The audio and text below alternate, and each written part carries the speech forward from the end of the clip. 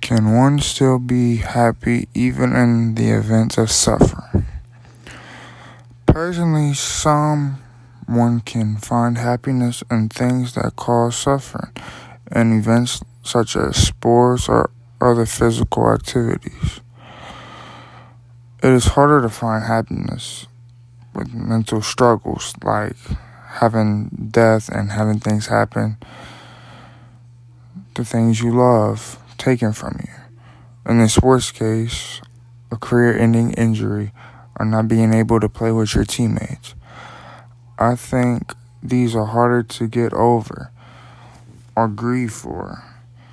It is 100% on the personal level, and hearts become emptied, people become empty, and they can't fill their hearts or get over it unless they fill their heart, whether it's with people, religion, sports, education or teaching, music, or other hobbies or interests.